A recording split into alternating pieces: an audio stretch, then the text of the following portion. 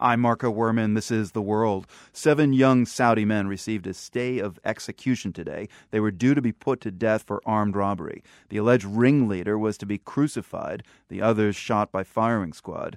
It's not known why the executions were postponed or for how long. Human Rights Watch has protested the case. Tamara Al-Rifai is a spokesperson for the organization. Tamara, I'm still just trying to get my head around crucifixion as a form of punishment. Briefly, is it common today in Saudi Arabia?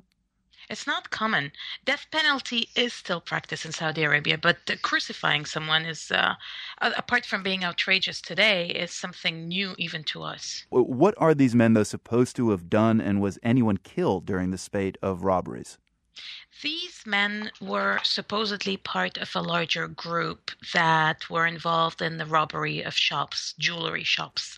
Now, what makes their case very special is that several of them were children, meaning under 18 at the time of the incident. And so on what grounds is Human Rights Watch protesting these death sentences?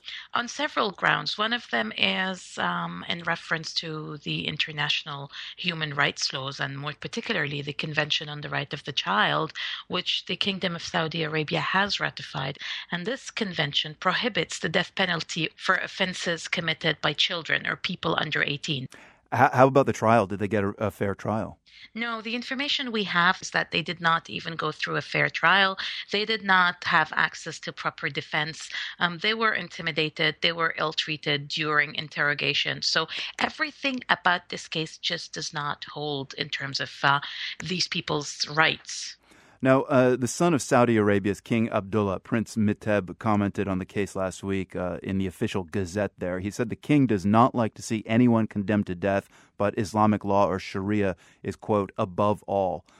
Can you really condemn a country for following its own laws, regardless of how barbaric they may seem to others? Well, the problem with Saudi Arabia in particular is that there's no criminal code, meaning there is no criminal law by which judges can go. Judges in Saudi Arabia can impose sentences as they see fit and in accordance to their own interpretation of Sharia or Islamic law.